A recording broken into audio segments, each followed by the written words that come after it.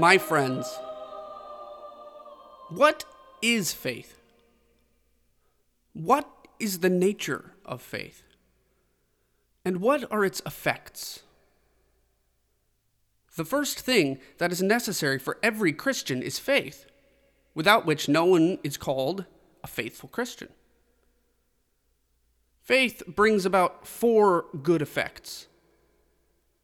The first is that through faith, the soul is united to God, and by it, there is between the soul and God a union similar to marriage. As Scripture says, I will espouse thee in faith. When a man is baptized, the first question he is asked is, do you believe in God? This is because baptism is the first sacrament of faith. Hence the Lord said, he that believeth and is baptized shall be saved. Baptism without faith is of no value. In fact, it must be known that no one is acceptable before God unless he have faith. Without faith, it is impossible to please God. St. Augustine explains the words of St. Paul, all that is not of faith is sin, in this way. Where there is no knowledge of the eternal and unchanging truth, virtue, even in the midst of the best moral life, is false. The second effect of faith is that eternal life begins in us. Because eternal life is nothing else than knowing God. The Lord announced this when he said, this is eternal life, that they may know thee, the only true God, and Jesus Christ, whom thou hast sent. This knowledge of God begins here through faith, but it is perfected in the future life when we shall know God as he is. Therefore, St. Paul says, faith is the substance of things to be hoped for.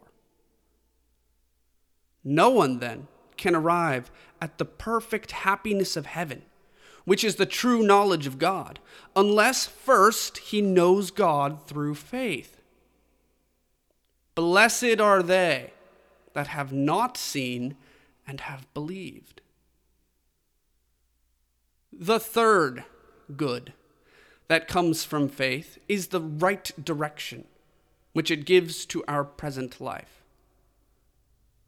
Now, in order for someone to live a good life, it is necessary that he knows what must be done to live the right way. If he depends on his own efforts alone for all this required knowledge, he will either never attain this knowledge, or if so, only after a long time. But faith teaches us all that is necessary to live a good life. It teaches us that there is one God who is the rewarder of good and the punisher of evil. It teaches us that there is a life other than this one. And it teaches us other similar truths which help us desire to live the right way and to avoid evil. The just man liveth by faith. This is evident in that not one of the philosophers before the coming of Christ could, through his own powers, know God and the means necessary for salvation, as well as any old woman, since Christ's coming, knows him through faith. And therefore, it is said in Isaiah that the earth is filled with the knowledge of God. The fourth effect of faith is that by it we overcome temptations. The holy ones by faith conquered kingdoms. We know that every temptation is either from the world, or the flesh, or the devil. The devil would have us disobey God and not be subject to him. This is removed by faith, since through it we know that God is the Lord of all things and must therefore be obeyed. Scripture says, "Your adversary, the devil, as a roaring lion, goeth about seeking whom he may devour. Resist him, strong in faith." The world tempts us, either by attaching us to it in prosperity or by filling us with fear of adversity. But faith overcomes this in that we believe in a life to come, better than this one, and hence we despise the riches of this world, and we are not terrified in the face of adversity. Scripture says, "This is the victory which overcometh the world, our faith." The flesh, however, tempts us by attracting us to the swiftly passing pleasures of this present life. But faith shows us that if we cling to these things inordinately, we shall lose eternal joys. Scripture says, "In all things, taking the shield of faith." We see from this that it is very necessary to have faith. Faith is the evidence of things that appear not. But someone might say that it's foolish to believe in what cannot be seen, and that a man should not believe in things he cannot see. I answer by saying that the imperfect nature of our intellect takes away the basis of this difficulty. For if man of himself could in a perfect manner know all things visible and invisible, it would indeed be foolish to believe in what he does not see. But our manner of knowing is so weak that no philosopher could perfectly investigate the nature of even one little fly. We even read that a certain philosopher spent 30 years in solitude in order to know the nature of the bee. If, therefore, our intellect is so weak, it is foolish to be willing to believe only that which man can know by himself alone, especially in matters concerning God. The word of Job stands against this. "Behold, God is great, exceeding our knowledge." One can also answer this question by supposing that a certain master had said something concerning his own special branch of knowledge, and some uneducated person would contradict him for no reason than that he could not understand what the master said. Such a person would be considered very foolish.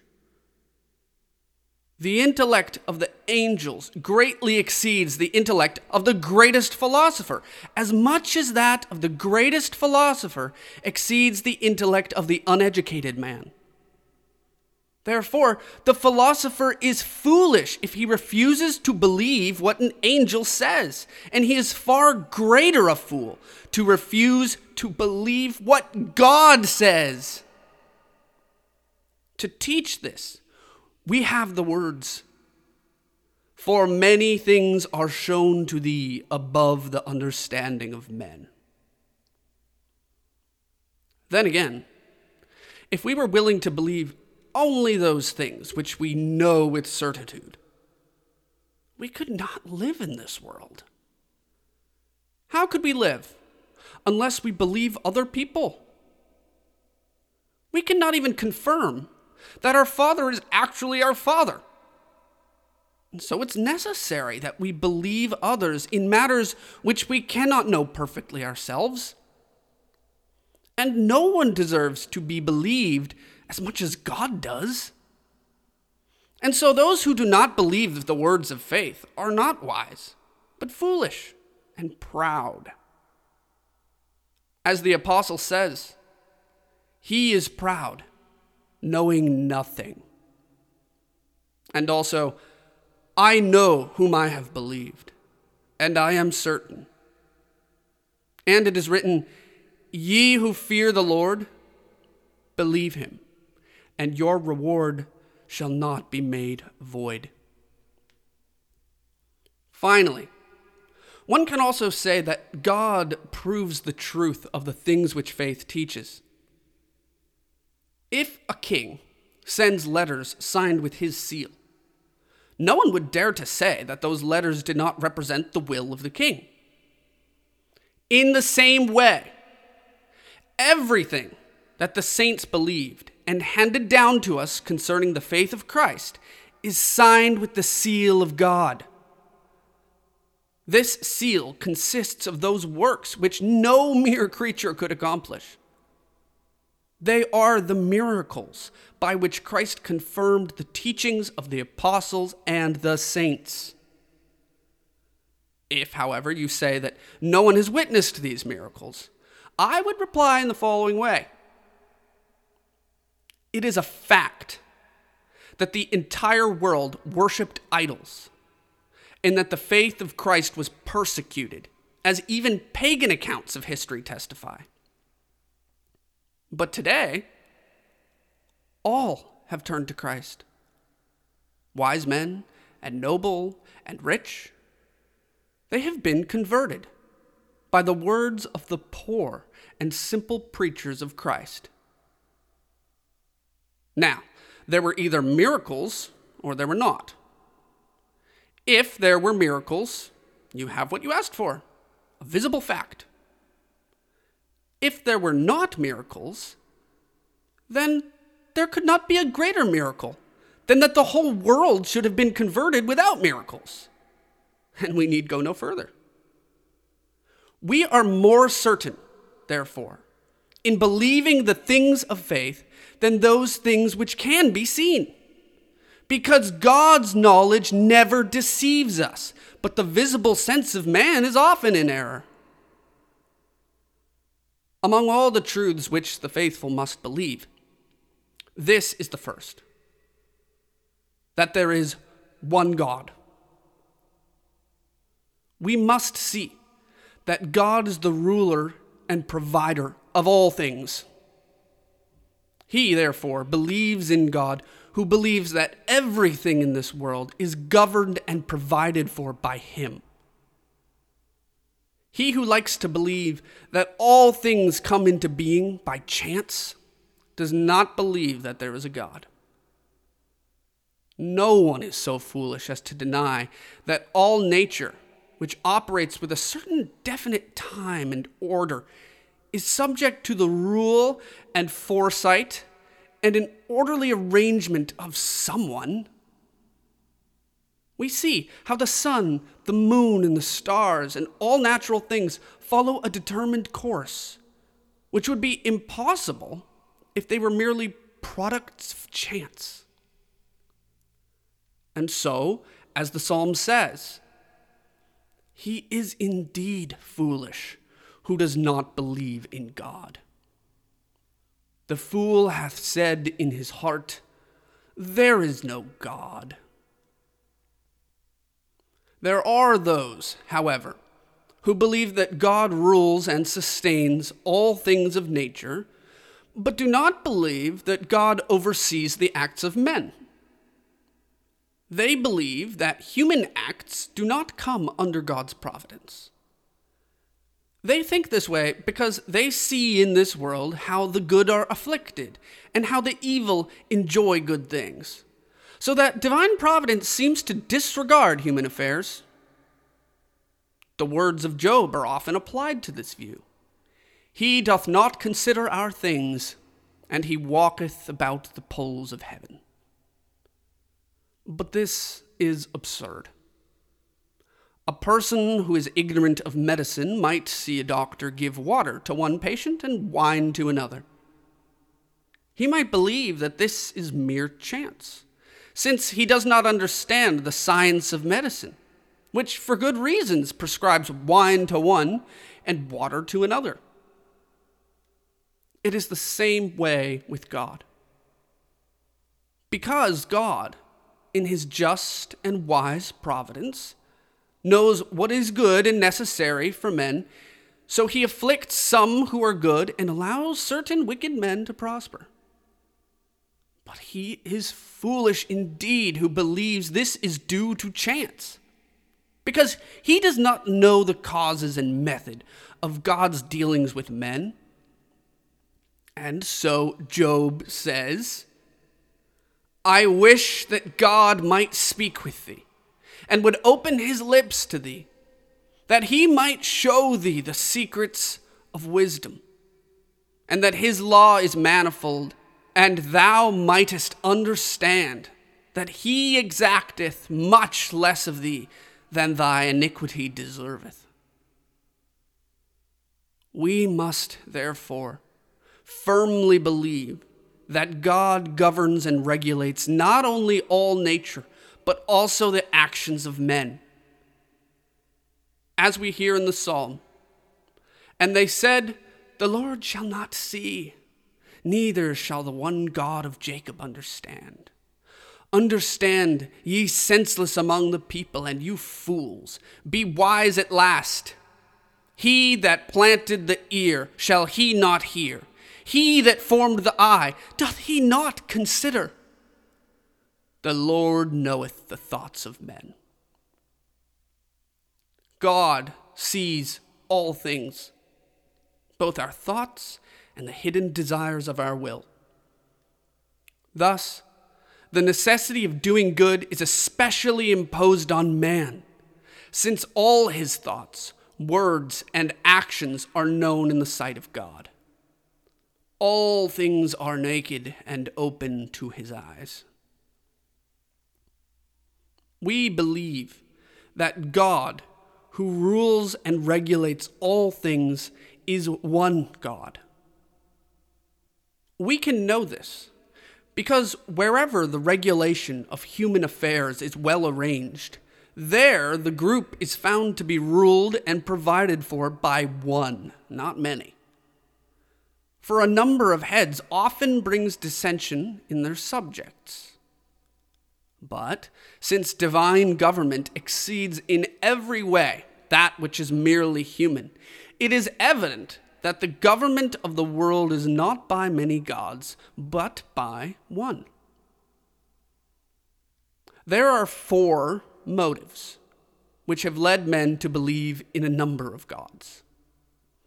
First, the dullness of the human intellect.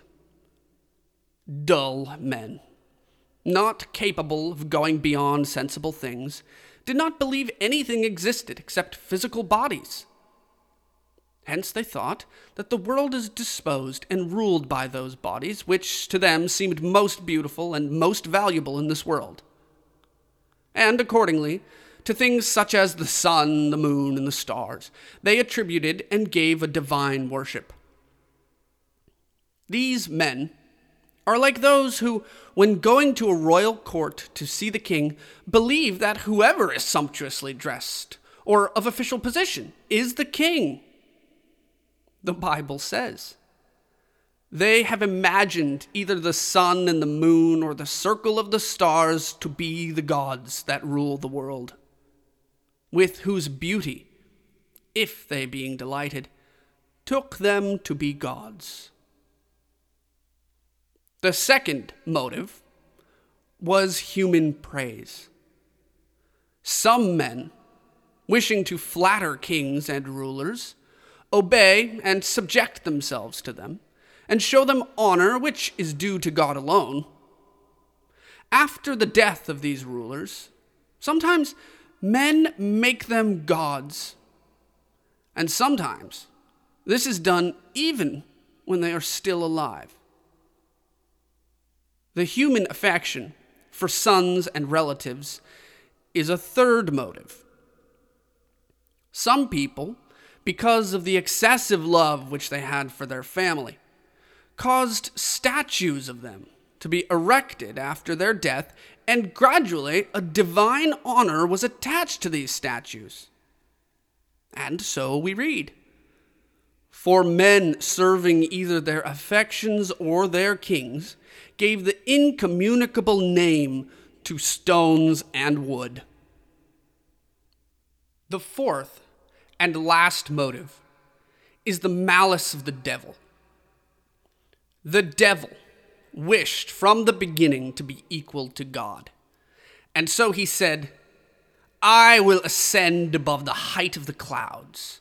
I will be like the Most High." The devil still entertains this desire. His entire purpose is to make men adore him and offer sacrifices to him. It isn't that he takes delight in the dogs or cats that are sacrificed to him, but he does relish the fact that by these acts, irreverence is shown to God.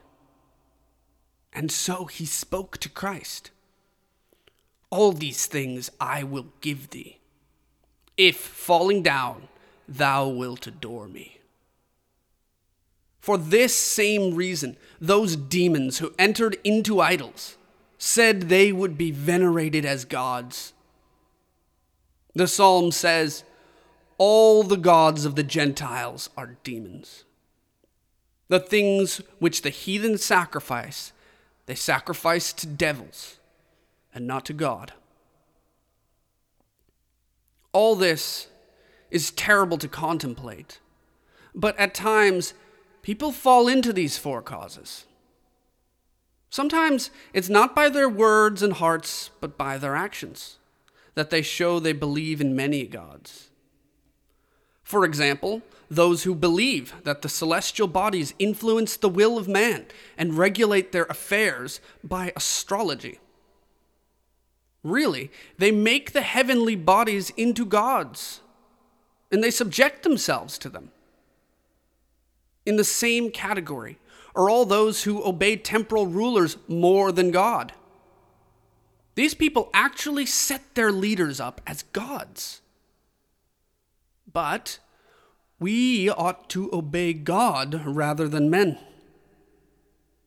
So too, those who love their sons and family members more than God show by their actions that they believe in many gods. Also, there are those who love food more than God, as Scripture says, whose God is their belly. And lastly, all who take part in magic or in incantations believe that the demons are gods, because they seek from the devil that which God alone can give, such as revealing the future or discovering hidden things. My friends, beware of all these things.